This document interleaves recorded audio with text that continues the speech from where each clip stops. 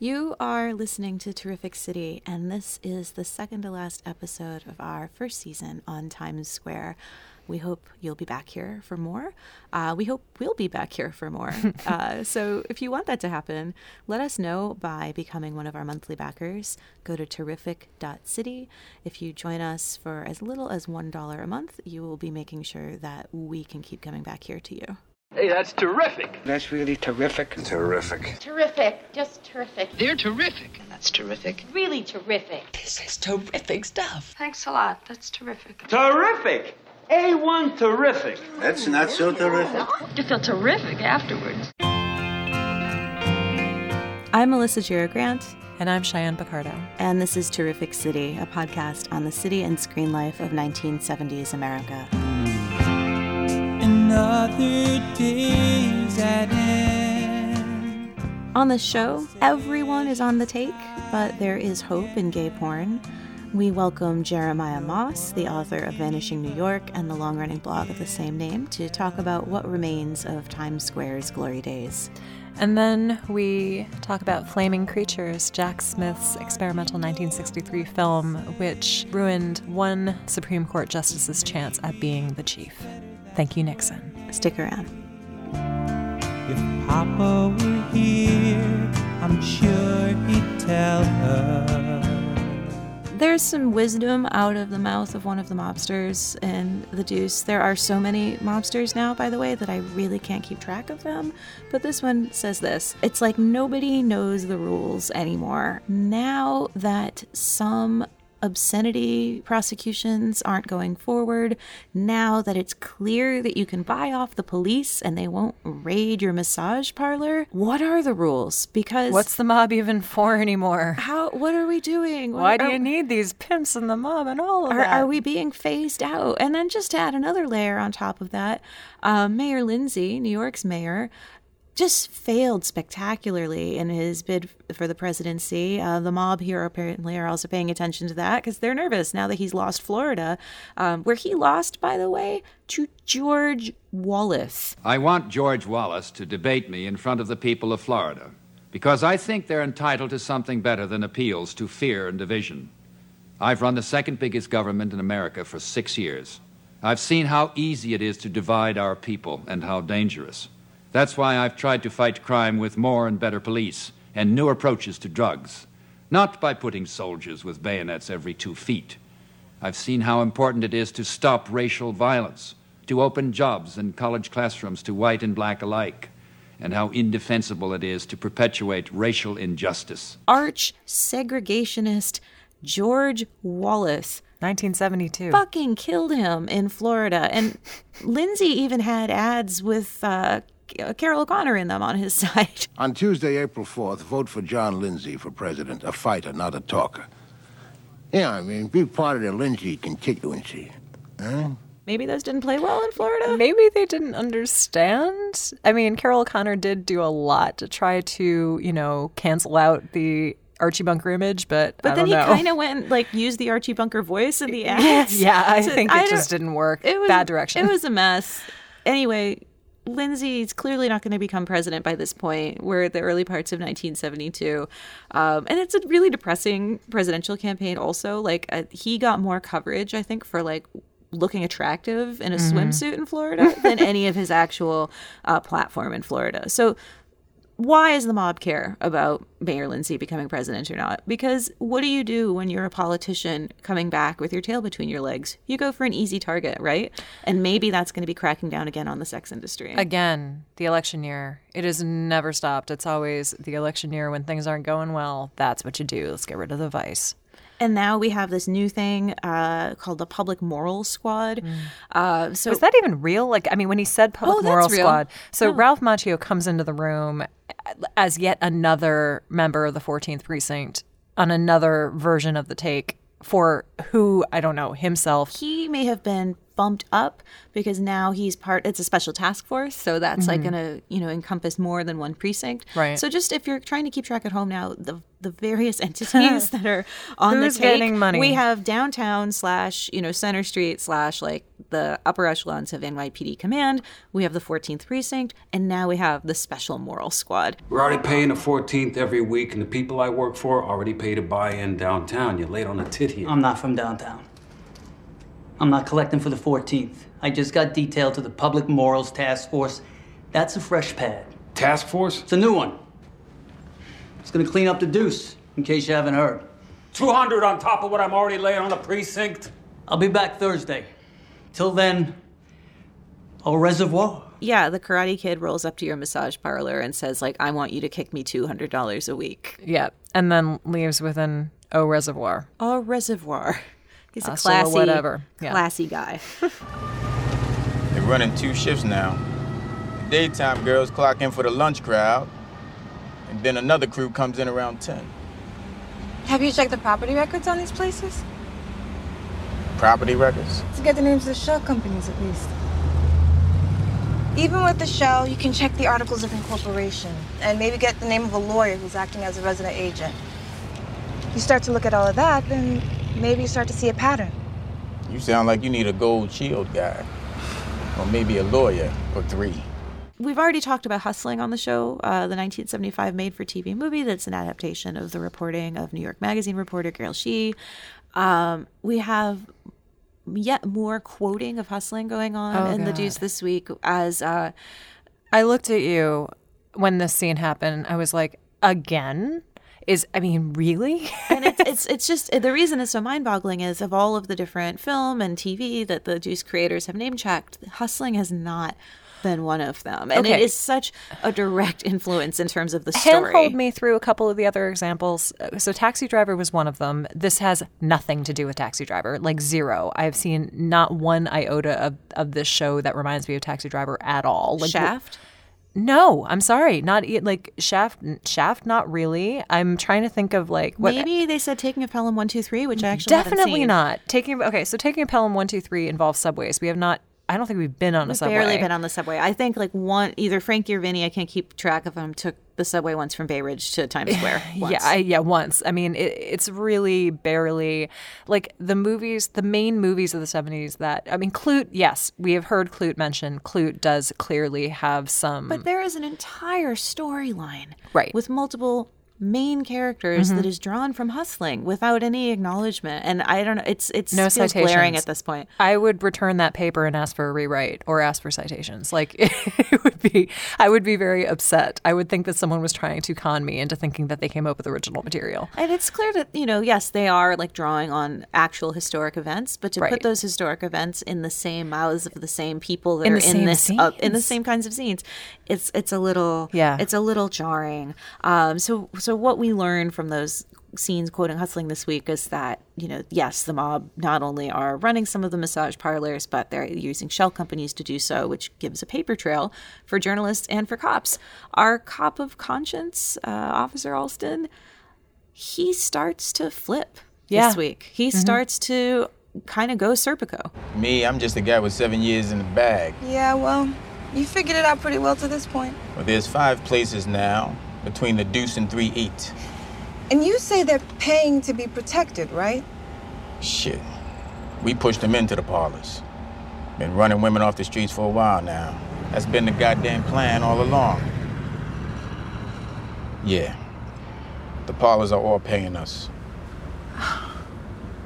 Why are you telling me this? I don't know. Can I bring a bit of a crackpot theory in? Sure. What do you think the odds are that they start fiddling around with these shell companies and they uncover that Abby's father is the owner of one of the shell companies? Which would basically be Hustling. Another right? Hustling thing where there's a party and the party has a person and the person at the party is like one of the people. And yeah. I don't know if they're going to go that way, because it seems like they have this other sort of agenda, which is showing how the mob, Italian, but, white, are moving in to the sex industry. The police are also asserting themselves in the sex industry. And I don't know that they're going to go above their heads, because I feel like they're just showing how those people are putting the pimps, who are all black with there's that hippie pimp, but nobody thinks he's a good pimp. So I always forget about him.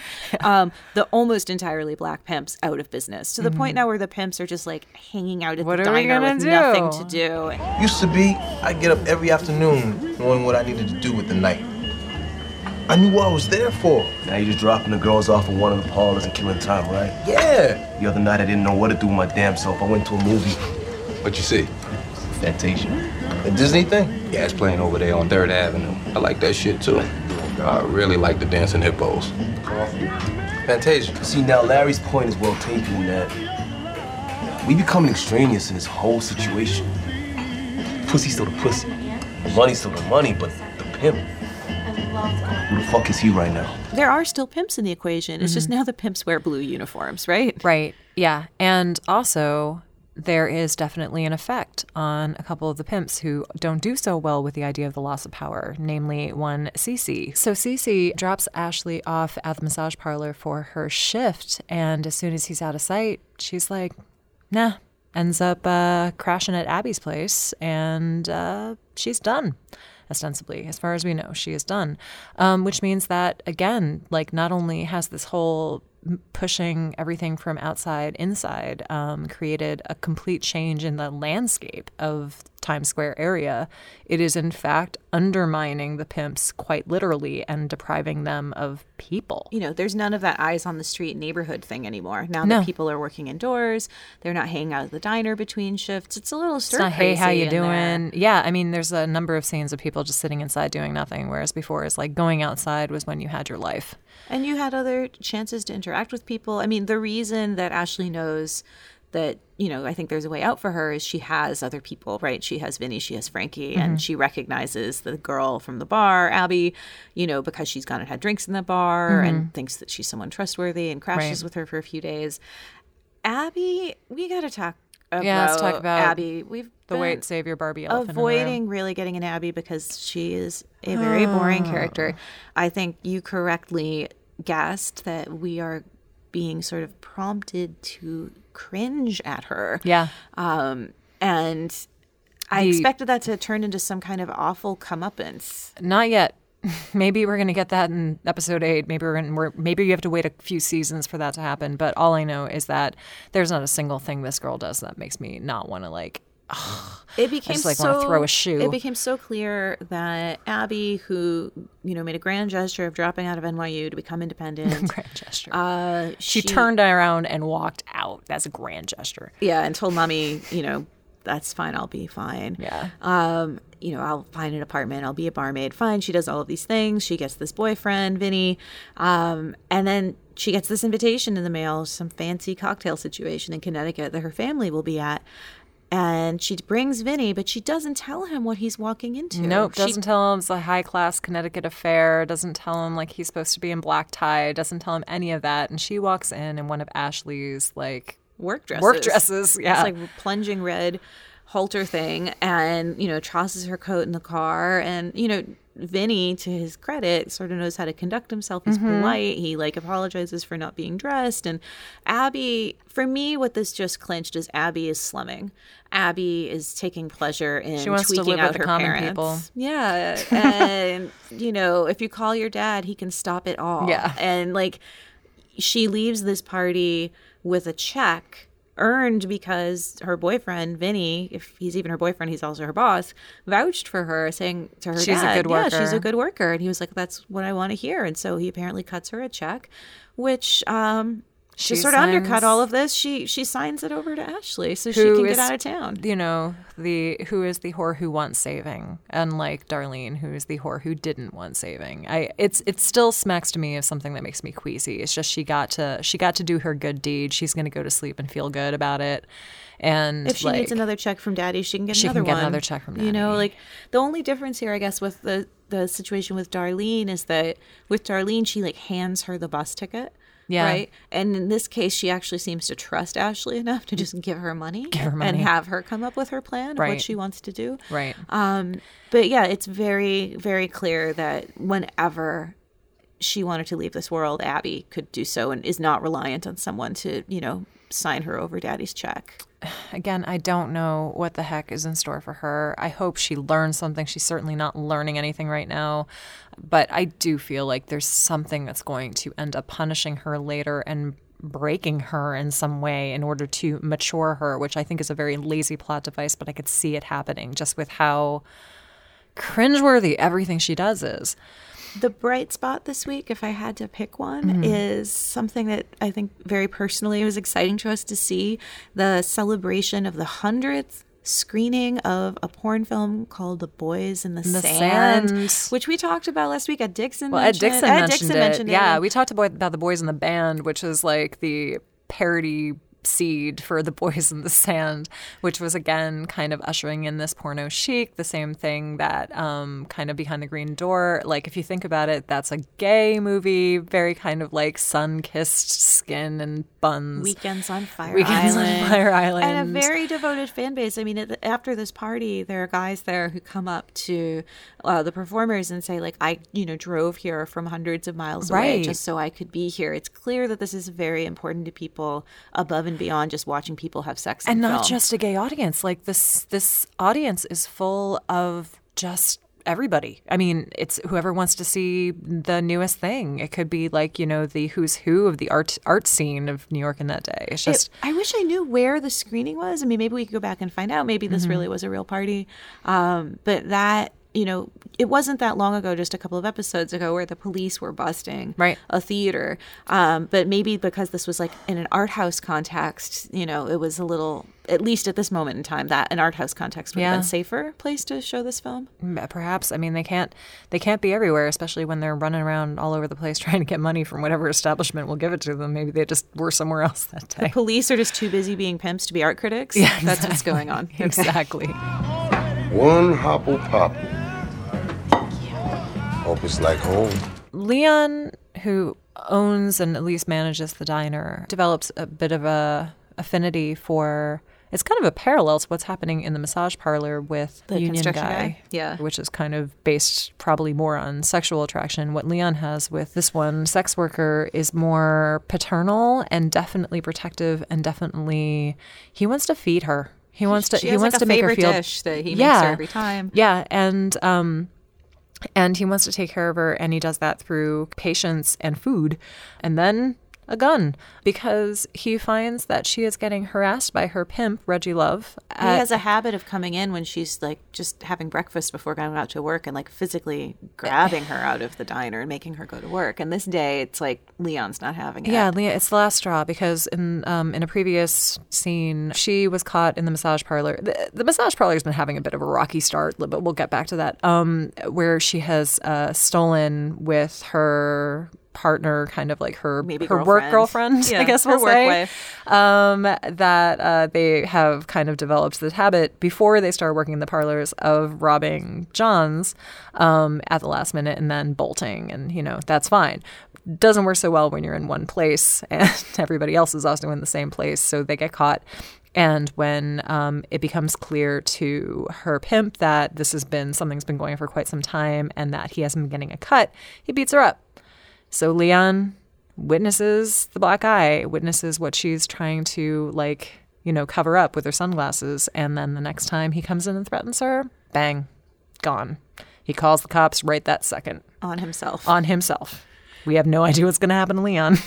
Goodbye, President Reggie Love. Goodbye, President Reggie Love. If only Nixon was going out with you. The show is taking away the power from the black pimps and the people who are now being centered in the porn industry and now in the massage parlor industry are white women. Well, as the workforce. That's who's able to, move from the street into the parlors and be successful, and who can get the roles in even these early proto-porn films. Yeah, and I mean, you don't really see too much diversity in any of the film sets. You don't see Ruby there. You don't see Darlene there yet. I mean, you saw Darlene was in a loop that was getting, distributed without her consent. But also in the massage parlor environment, the reason that Darlene and other women of color are getting gigs is because Bobby is kind of throwing the work towards them so that he can hang out with his his favorite girl. Yeah. This one white girl with big big doe eyes. Big doe eyes. She kind of knows that she's getting preferential treatment. Oh, she totally knows that she's getting preferential treatment. It's kind of ridiculous. He'll even kick her money to compensate for the fact that she's not getting customers. And it's really fascinating. It's like, on the one hand, we've talked on the show about what made Times Square a site that, caused consternation, needed to be cracked down on. Wasn't just because there was vice, but because it was a cross-class, cross-race mixing point, an absolute intersection of all the different people in the city. Right.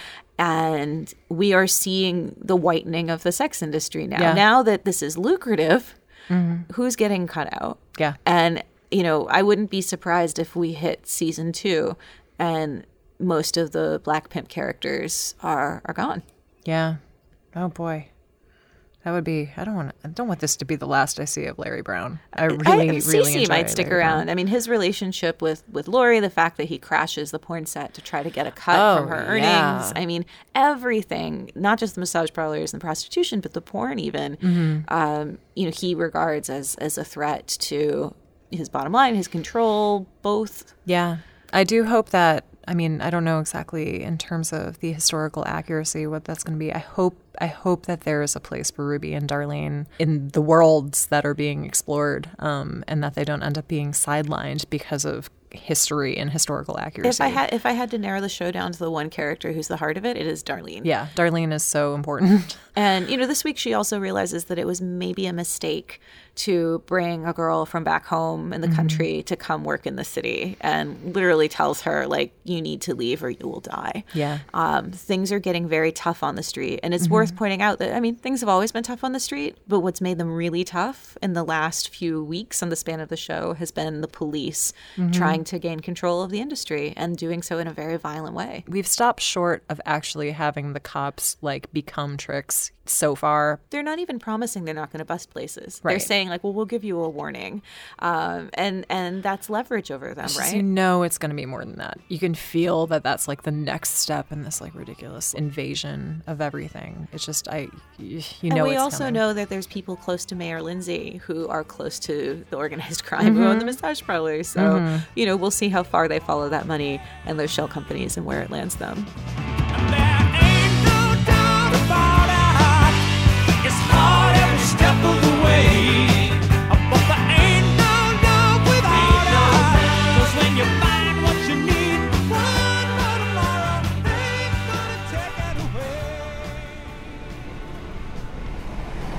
The following story, reported by Selwyn Robb and Nathaniel Shepard Jr., appeared on the front page of the New York Times on July 10th, 1977. We return to the streets where it took place to bring it to you. 4 groups are key landlords for Midtown sex industry. 4 realty concerns are the principal landlords for the pornography and sex industry in Midtown Manhattan, an examination of city records has disclosed. Through subsidiaries and partnerships, the 4 groups own or lease buildings in which 30 tenants are involved in what the police describe as the lucrative, quote, sex industry.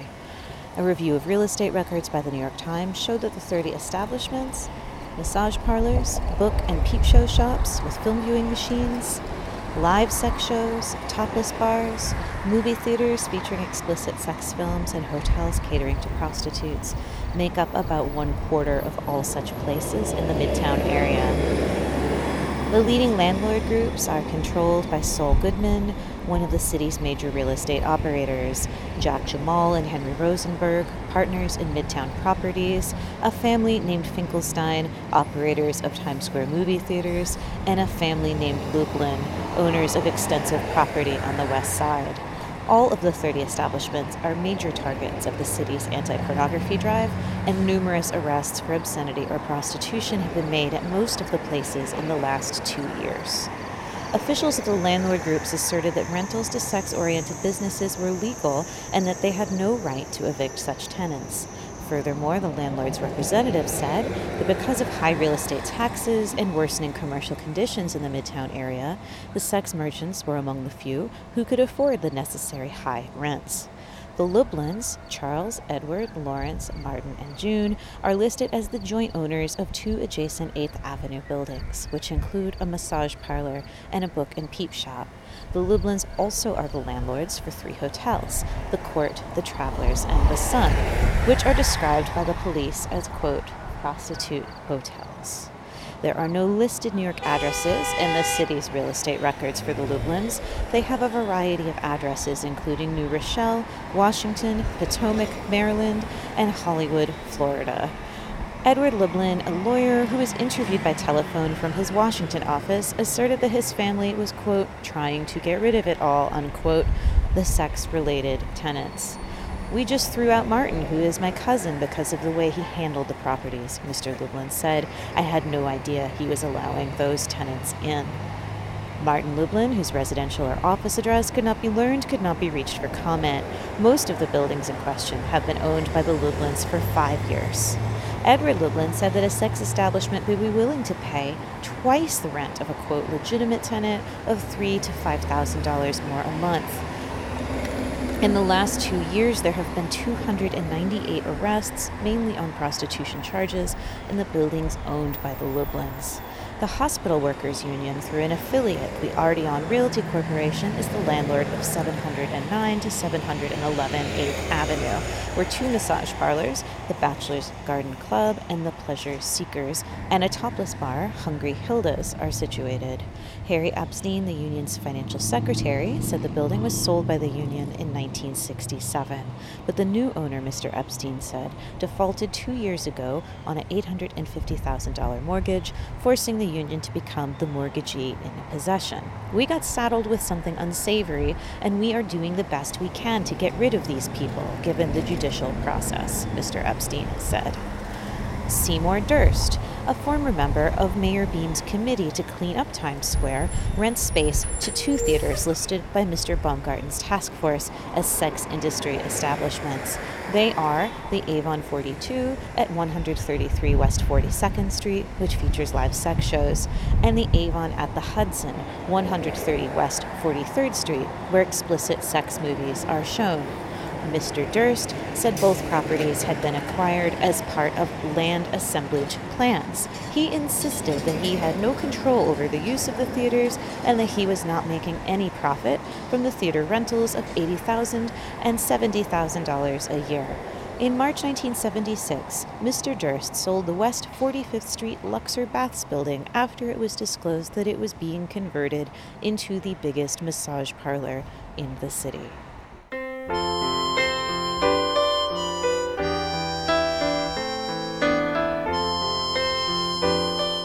Please welcome to Terrific City, Jeremiah Moss. Jeremiah Moss is the creator of the award-winning blog Vanishing New York and the author of the book of the same name. His writing on the city has appeared in the New York Times, the New York Daily News, and online for the New Yorker and the Paris Review. Moss is the pen name of Griffin Lansbury, the name under which he is the author of The Nostalgist, a novel, and works as a psychoanalyst in private practice in New York City. Welcome, Jeremiah. Like an old forgotten friend. We're sitting in the East Village in Tompkins Square Park, and we're going to talk about a neighborhood that's not far from here, but like in New York terms feels very far from here. You're coming to the city in the 70s is, I think, where we should start.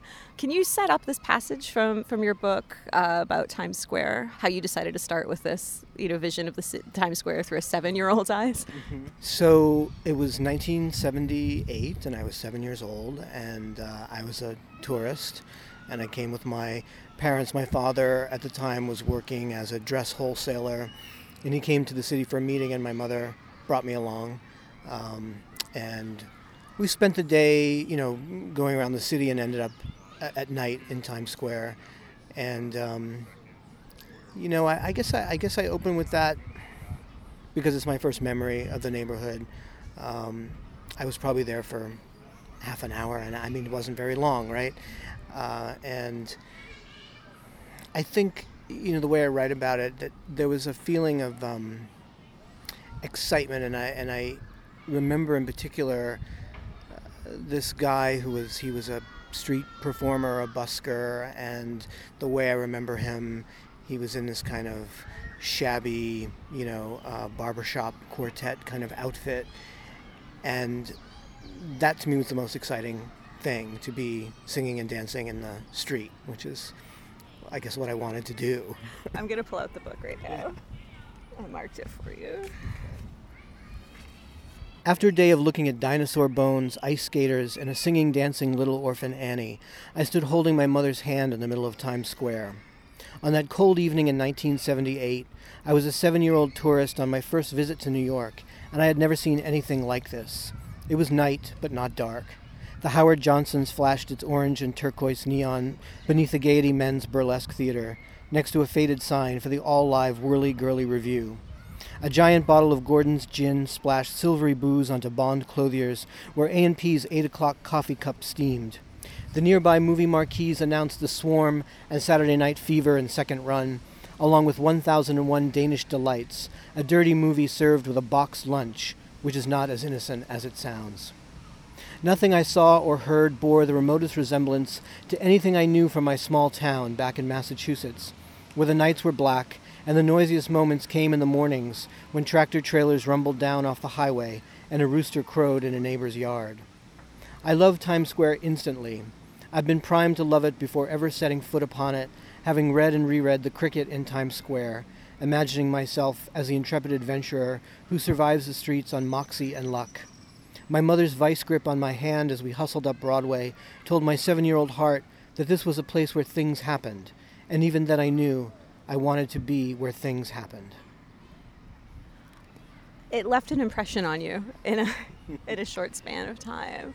And forgive me for kind of psychoanalyzing this, but it seems like this longing to be somewhere that is on the edge of not being anymore has left an impression. When you're in Times Square at that point, I don't know if it's fair to say that that's a high point, but it feels like that's sort of the beginning of the end. And I feel like that's the eyes through which you see the city. And when you come back to the city as an adult in the 90s and you got to be back in that neighborhood, what was that like compared to those first moments? It was still exciting in the early 90s in Times Square.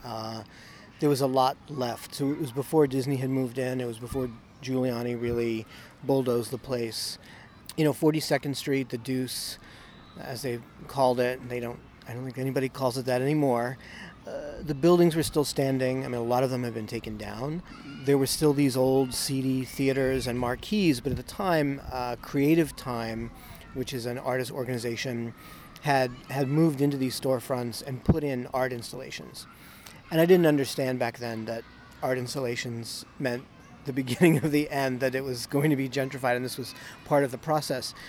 So I just loved it because it was a mix of sex and dirty bookstores, dirty magazine shops, peep shows, and art, and some fairly provocative art.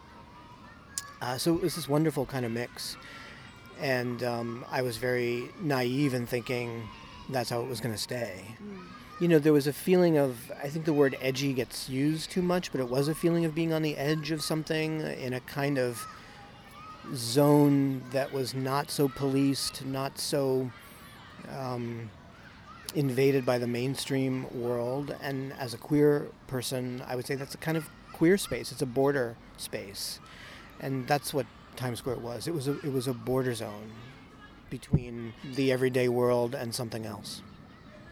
And that's probably what made it vulnerable, right? It's sort of this marginal space that on the one hand, the city could ignore in a way that it didn't really want to have to get involved with that area. It was a little disreputable, but on the other hand, it's very potentially lucrative space. And, you mentioned the art as part of what sort of starts to make that turn and making people realize, and also as the city sort of turns from being, principally concerned with caring for people to being concerned more about attracting the right kind of people. So being more concerned about the people who aren't here and what we look like to those people. And I guess that's the moment at which the wrecking balls arrive and start taking down those edifices. And you talk about that time as seeing the husks of the strip clubs and the adult bookstores and the peep shows and wanting to give them your coat. And I feel like that sense of wanting to care for those spaces, by that point in the city's history, that was lost. The idea that these were spaces deserving of care, it was almost like we had to be told that they weren't deserving of care so that we could just turn away as they were being destroyed. The walls were coming down, and you could see the innards of these places. So you would see, like, you'd walk down 42nd Street, you'd look up, and there would be an internal wall that had been exposed, and there were these mirrored pieces of glass on the walls and diamond shapes, and then signs that would say, like, don't touch the girls or something like that. And they just felt so exposed. And of course, this is a business about exposing bodies, but it was also in a way private because you'd had to go inside, and it was on their terms too. And this was not on their terms. A lot of this was done through eminent domain. This idea that you can't really critique the quote-unquote revitalization of Times Square from a sort of right-leaning perspective, right? The sex business is bad. It's dirty. It's not pure. It's not clean, right? And from the left, it's sort of like, well, these women were exploited is the argument. You can't have any positive feelings about what was there. It's not permitted. And I see that a lot as the show The Deuce on HBO has come out, and and there's been a lot of nostalgia for 1970s New York and Times Square and what it was, and so many photographs surface, and I'm curious about that nostalgia and how that's coming up now. But also there's a backlash against it, right? Like, how dare we have any emotions for that place and that time?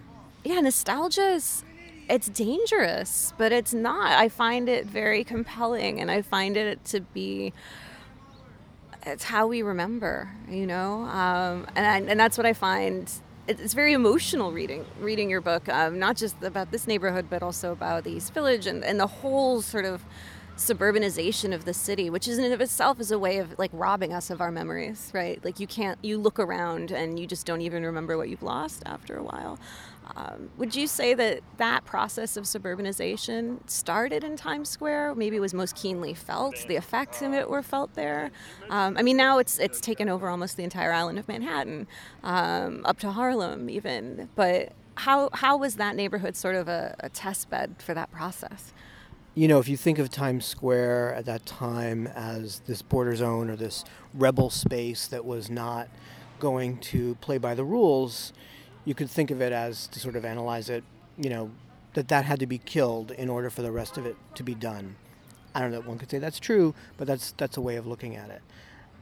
The suburbanization, it's hard. I really sort of grapple with what to call what's happening to the city and to cities all over the place. But it's corporatization, it's Disneyfication, all these words apply, and they certainly all apply to what was done to Times Square. We spoke with Ruth Messinger, the former Manhattan Borough president, in that era, the Koch era, of, who is this even neighborhood for? And she said, one of the early plans was to put up so many skyscrapers that it would essentially block out the sky. It would become a tomb. And, on the one hand, maybe they forestalled that in the late 80s, early 90s, but it's a pedestrian plaza inside a tomb, is what that neighborhood feels like now. That, to me, is sort of the most poignant and depressing part of this transformation, and you connect this to various parts of the city, but that pedestrian plaza in Times Square now feels like such a symbol of this. Like, this isn't for us who live here. It isn't even necessarily for people who come here looking for New York. I guess it's for people coming here looking to not even leave the place that they came here from. Absolutely, and it's the suburbanization of the psyche too, right? So many of the people who are visiting New York, but who are longer-term tourists, which I think of the people who are coming here, and they're mostly young people, and they plan to stay for 4 or 5 years, and then they plan to go back to the suburbs. They're not putting down roots here. They're not really moving here, and they have a very different mentality. So I come from a small town, as many people who've emigrated to New York from America do, and I really wanted to leave that culture behind. I didn't want to bring small town life in that suburban way with me, but a lot of people do bring it with them. I was reading an article in New York couple weeks ago about Long Island City, Queens, and there was a woman who, so it's turning into the same kind of tomb, all these glass boxes, and they're all the same, and they're all very self-contained, and they're marketed as, these buildings where you never have to leave the building, everything's in there for you. And this one woman said, I love living here because I feel like I'm in my own private hotel room. And I just think, why come to the city if you don't want to engage with the city? It's such a foreign concept to me. Cities are dirty and chaotic.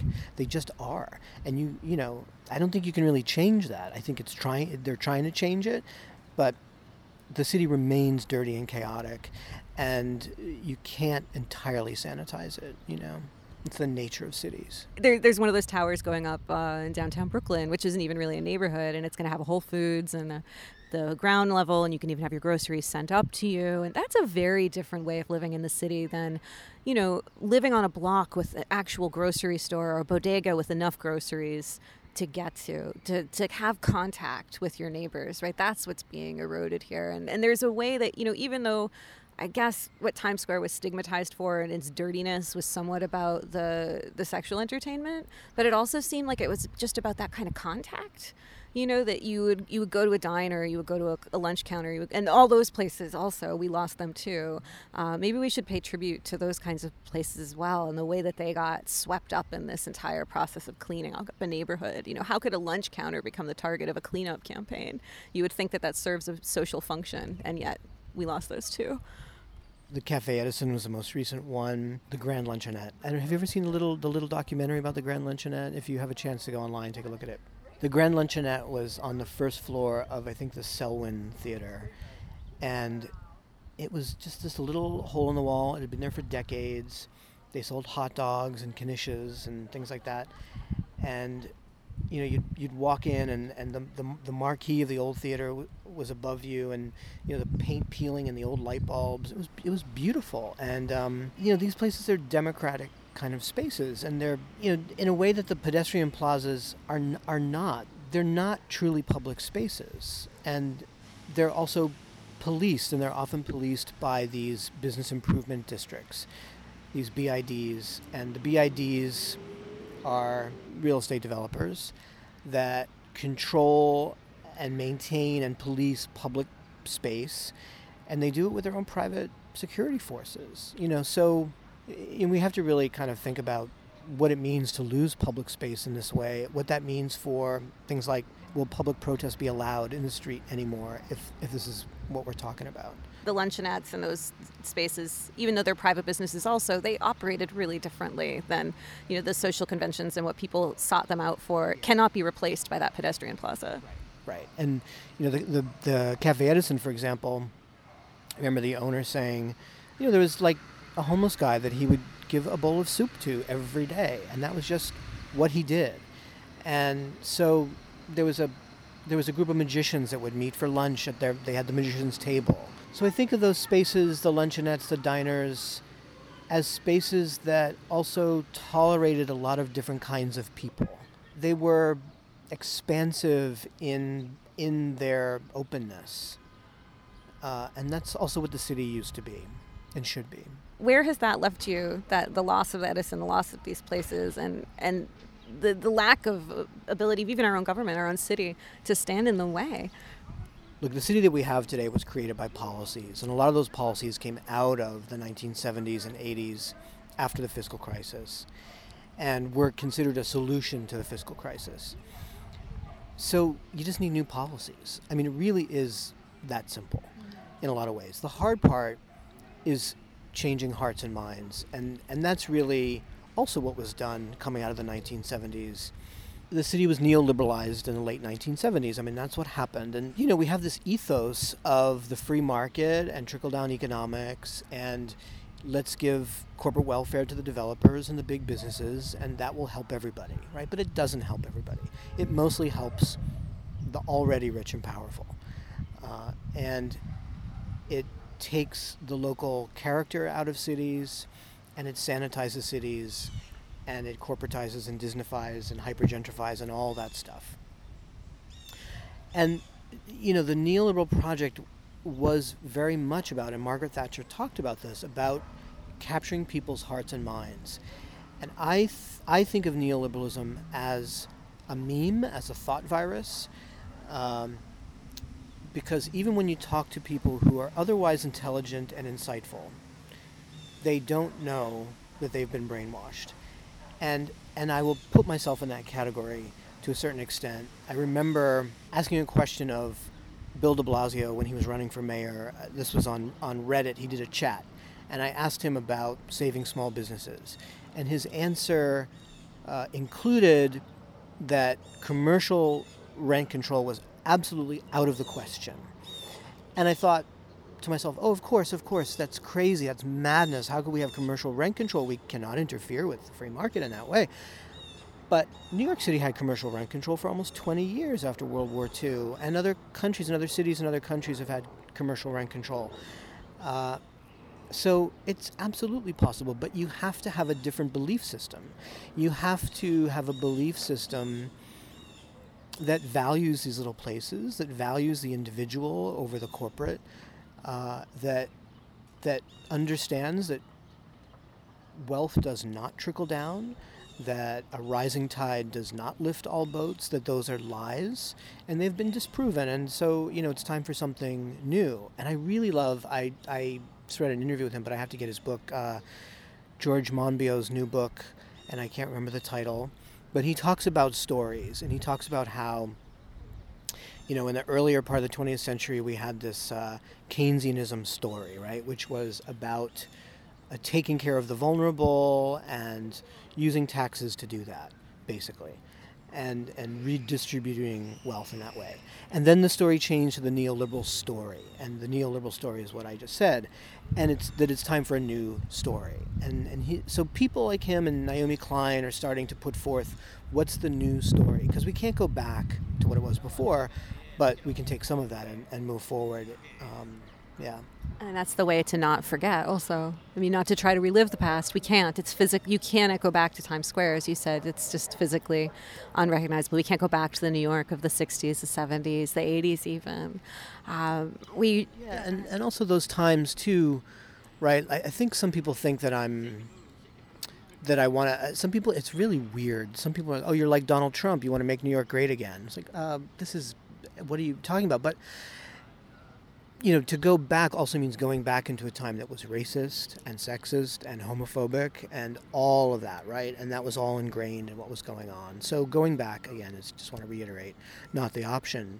But it is going forward, kind of going back to empathy, which is really what you were talking about with I want to give my coat to these places, right? To have empathy for spaces. I have empathy for spaces because spaces are inhabited by human beings, and they're infused with human spirit and history and emotion and need, and a lot of what the book is really about is countering that false narrative of it just happened, it's natural, it's always been this way. These are neoliberalism's memes. This is how they get into our heads.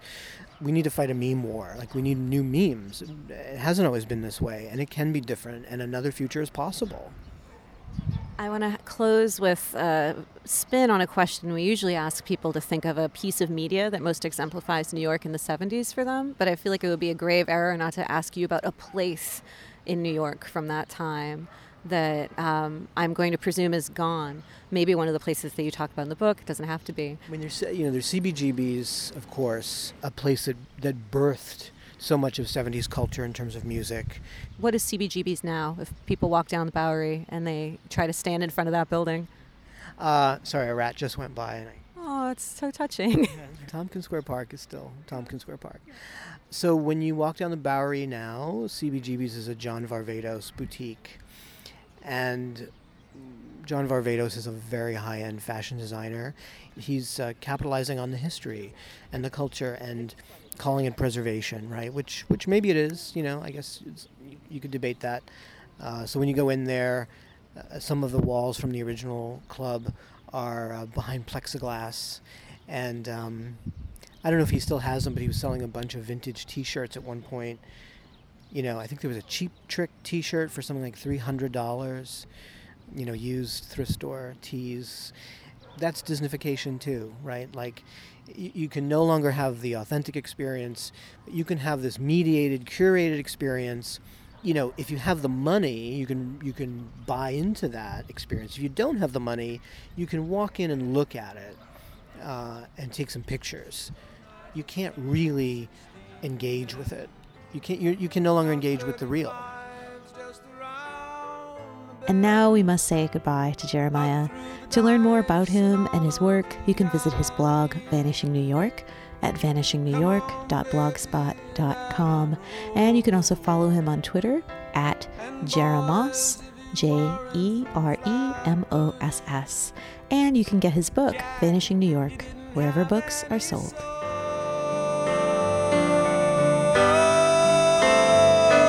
I used to be a Brooklyn Dodger, but I ain't a hitter anymore. You know I had a reputation.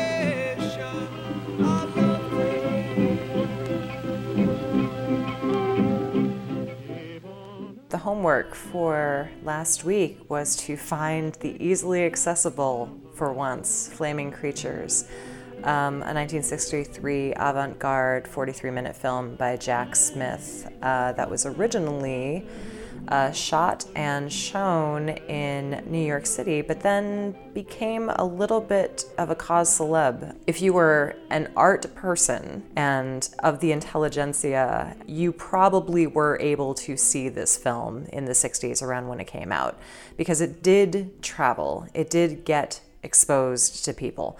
However, it was also running afoul of the law, and every time someone would attempt to show it, there would be as much of an attempt to squelch it. This film has had a very long life, and it appears it was only really actually after Jack Smith's death that it really was widely seen, once it became part of museum collections and retrospectives of his long career. And we know that the film was screening in New York in late 1971, which is about where The Deuce has taken us. Though what we know of sort of the characters of The Deuce, it's probably only the gay bartender who may have gone down to Anthology Film Archives to watch this film. Behind the Green Door is what made me think of this movie, because there are so many similarities that it almost seems bizarre to me that the Mitchell brothers who made Behind the Green Door probably didn't see this movie. However, everybody who went to see The Green Door as kind of a trendy thing to do probably did see Flaming Creatures. Anybody who was in the room watching The Boys in the Sand in this episode of The Deuce would have probably seen Flaming Creatures. But then, yes, it became incredibly hard to see. And the production of the film also ties us back to Times Square. As far as we know, much of the film was filmed on the rooftop of the old 48th Street Theater, which is at 157 West 48th Street in the heart of the theater district today. The theater is no longer there. It is now a parking garage. And if you go look at it on Google Maps, you can see that it actually has ads for Avenue Q posted on it. So that moment in time has been archived. When this film premiered in New York in '63, there were some small screenings, but by 1964, when it was screened at the Bleecker Street Cinema, it was busted. And Jonas Mekas, the film exhibitor, was charged with obscenity, as well as several other people involved in exhibiting the film. And Jonas Mekas, of course, legendary film critic, film curator, also involved for a long time with Anthology Film Archives. Was he one of the co-founders of Anthology? No, he founded it. Anthology. It was his. So to think that, this is somebody who in 1964 is facing criminal charges for obscenity for exhibiting the film, but in 1971, Anthology is not only exhibiting the film, but advertising that in New York Magazine, which is how we know that it was being screened. This seemed to be his like pet thing, to get this thing out there and to run afoul of the law every way he could. Right. I think almost as, kind of in the way, 20 years later, you'll have like a similar thing happen with like Todd Haynes and Superstar, where, it's because it's impossible to see that it becomes such a big deal. Right. And that's for slightly different but sort of overlapping reasons, right? There's a lot of pop music in both of these, and like that's not licensed. That is a very modern issue of licensing, which is still plaguing us to this day, as we have discovered, instead of an obscenity. But yeah. The one more thing to say on the obscenity case note. So the obscenity laws of 1964 are not the same as the obscenity laws today, nor are they the same as the obscenity laws of 1971. But what fascinates me about this obscenity prosecution in 64 is that the prosecutor in New York City behind this, Gerald Harris, 51 years later, wrote to the New York Times after they had run a story on Jonas Mekas to apologize for his prosecution. And Jonas Mekas accepted the apology. Jonas Mekas at that point was 92 years old and still working. So, and by that point, Jack Smith had died. He died in 1989 of AIDS-related pneumonia. I'm sure many of the performers in Flaming Creatures had also died by that point. But, this film, I think even though it is a film that is very much of the 60s and it self-quotes cinema back to the 20s, and there's even sort of like 50s jukeboxy kind of stuff quoted here, that it just has a really long life. Yeah, we should talk about what you're going to see. I didn't mention exactly. So if you are sitting in your college class and someone puts in, and I'm pretty sure it was a VHS rip, because I don't think it was particularly easy to find prints of this. If you were to sit down watching a VHS of a 16 millimeter print of Flaming Creatures, you would not know what era you are watching. The film was intentionally shot on degraded, outdated, spoiled film stock to kind of achieve the same kind of look that Brakhage had done by actually mangling his footage. But in the case of Jack Smith, when he used it to shoot these scenes, which are basically not unlike the plot of Behind the Green Door, in that it is a assault that then devolves into an orgy. Like, there's lots of wigs and pearls and heels, and it's all being told in close-ups, high contrast. It almost looks like you're watching like a Theta Bara romp. Whatever Theta Bara had to do to make her eye makeup legible on the film stock, like the nitrate film stock of the 20s, you see that here again, even though the film stock is expired film stock. So this isn't anything done in post. This is like, playing with the limitations of that stock, which then sort of reproduces this 20s. It's a very disconcerting effect, but it makes sense. And it makes me actually wonder how much the glamour that I associate with drag of this period is also owing to this film and sort of the images that this film shared, like collapsing all of those different glamorous eras, the 20s and the 50s.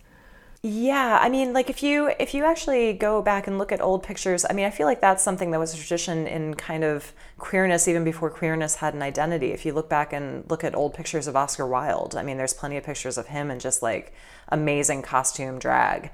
So I think drag was very much like kind of a part of things, but I feel like this is one of the first times we see it really committed to film in such a fanciful and kind of disturbing way. They were definitely going for something.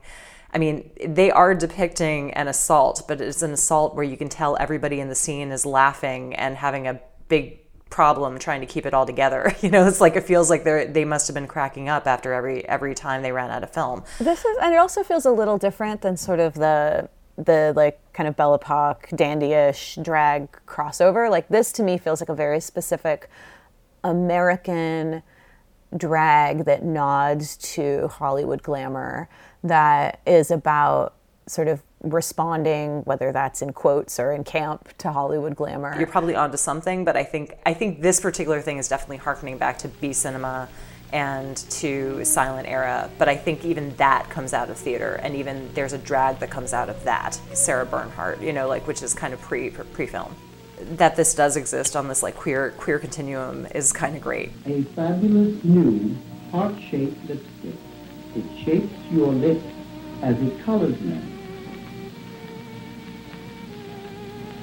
Toss out your lipstick brush. Wave goodbye to your lip liner. Now created a lipstick that shapes the perfect outline every time. It's the new heart-shaped lipstick. No more blurring, no feathery edges, because this lipstick is pointed and curved like a heart. It draws a flawless line. get into corners as no rounded lipstick can. The conduct that we're seeing in this film, whether that's depictions of cross-dressing or allusions to sodomy or any kind of same-sex sexual conduct, that conduct is criminalized in the place where the film was made. So, if police had reason to bust this set, that's something that people faced. And then you're filming and projecting conduct that is also currently criminalized in the city and in many parts of the world where the film is going to show. And so I think just appreciating that sense of risk-taking with doing this, I think now it's very easy to be like, well, this is, if it's film, then that's not an outlaw activity, right? And this wasn't really porn, so it's not an outlaw activity. It's like, that wasn't an argument that you could make. Even though, folks like Susan Sontag did, to say like, well, this is art. And so it shouldn't be, prosecuted in the same category of obscenity. And maybe that's sort of a rhetorical strategy to carve out space for this film. But, there's always, and we've talked about this on the show quite a bit, this interplay and this relationship between porn and art and obscenity and, legitimate media, that this is, I think that's part of the reason that this film has a long life, is it takes us like right into the heart of that getting hashed out in public.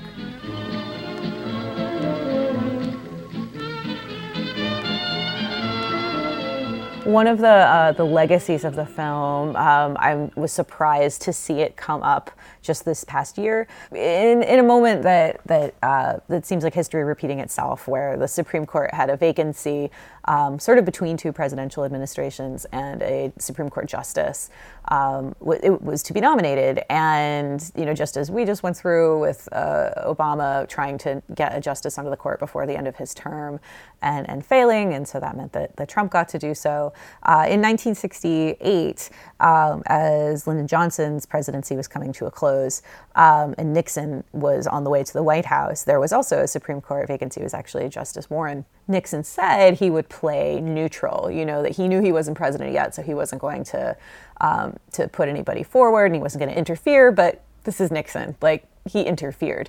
And he interfered by looking the other way when his lackeys, like Pat Buchanan, who wrote the story up in 2017, and also Strom Thurmond, who you may remember as one of the most openly racist members of Congress, who was also besties with Nixon, they conspired to keep Johnson's nominee, Abe Fortas, from moving forward. Abe Fortas was part of a previous court decision that actually sought to reverse the obscenity ruling for flaming creatures.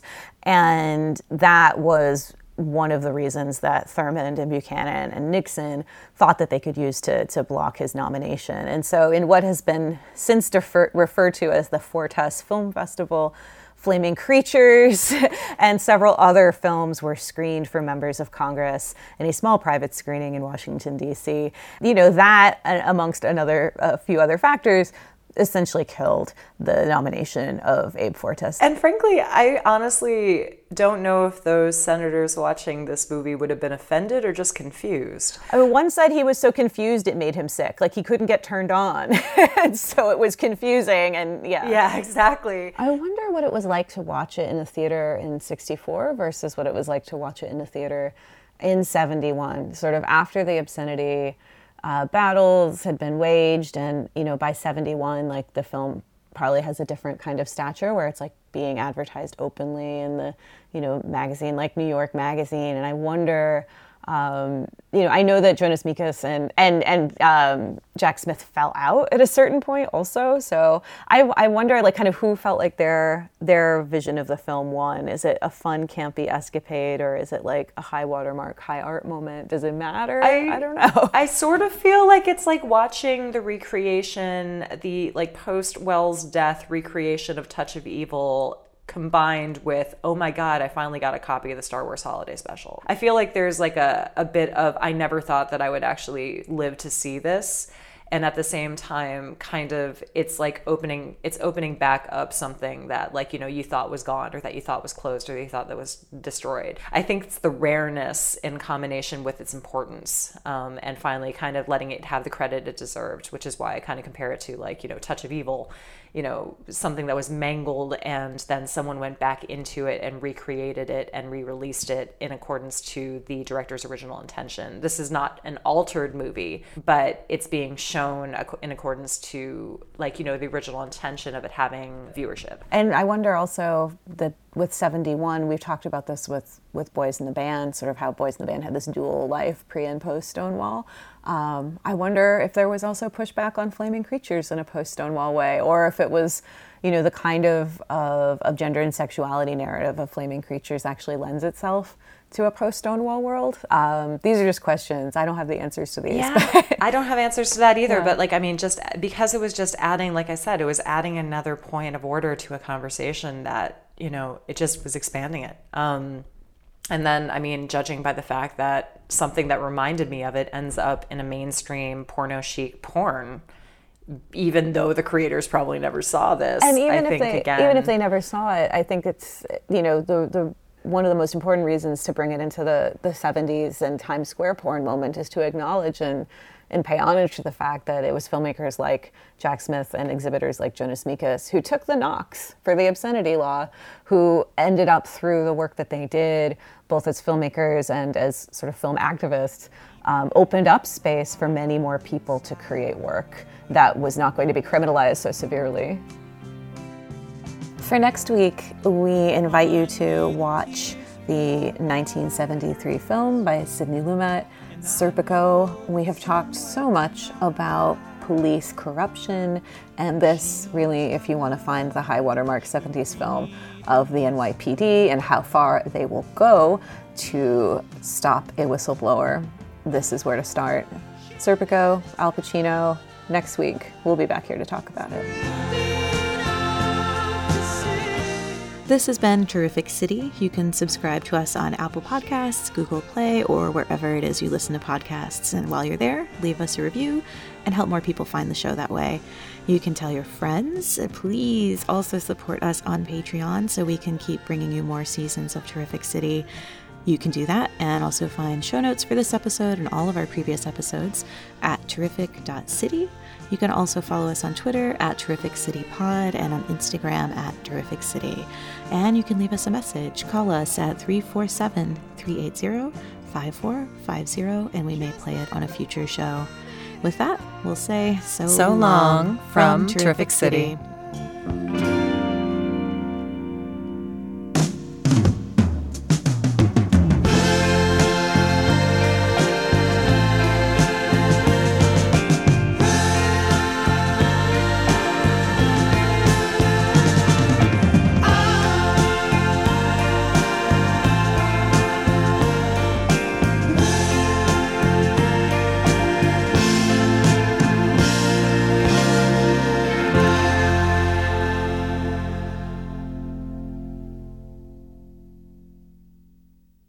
Boy, this is fucking ponderous, man. Ponderous, fucking ponderous.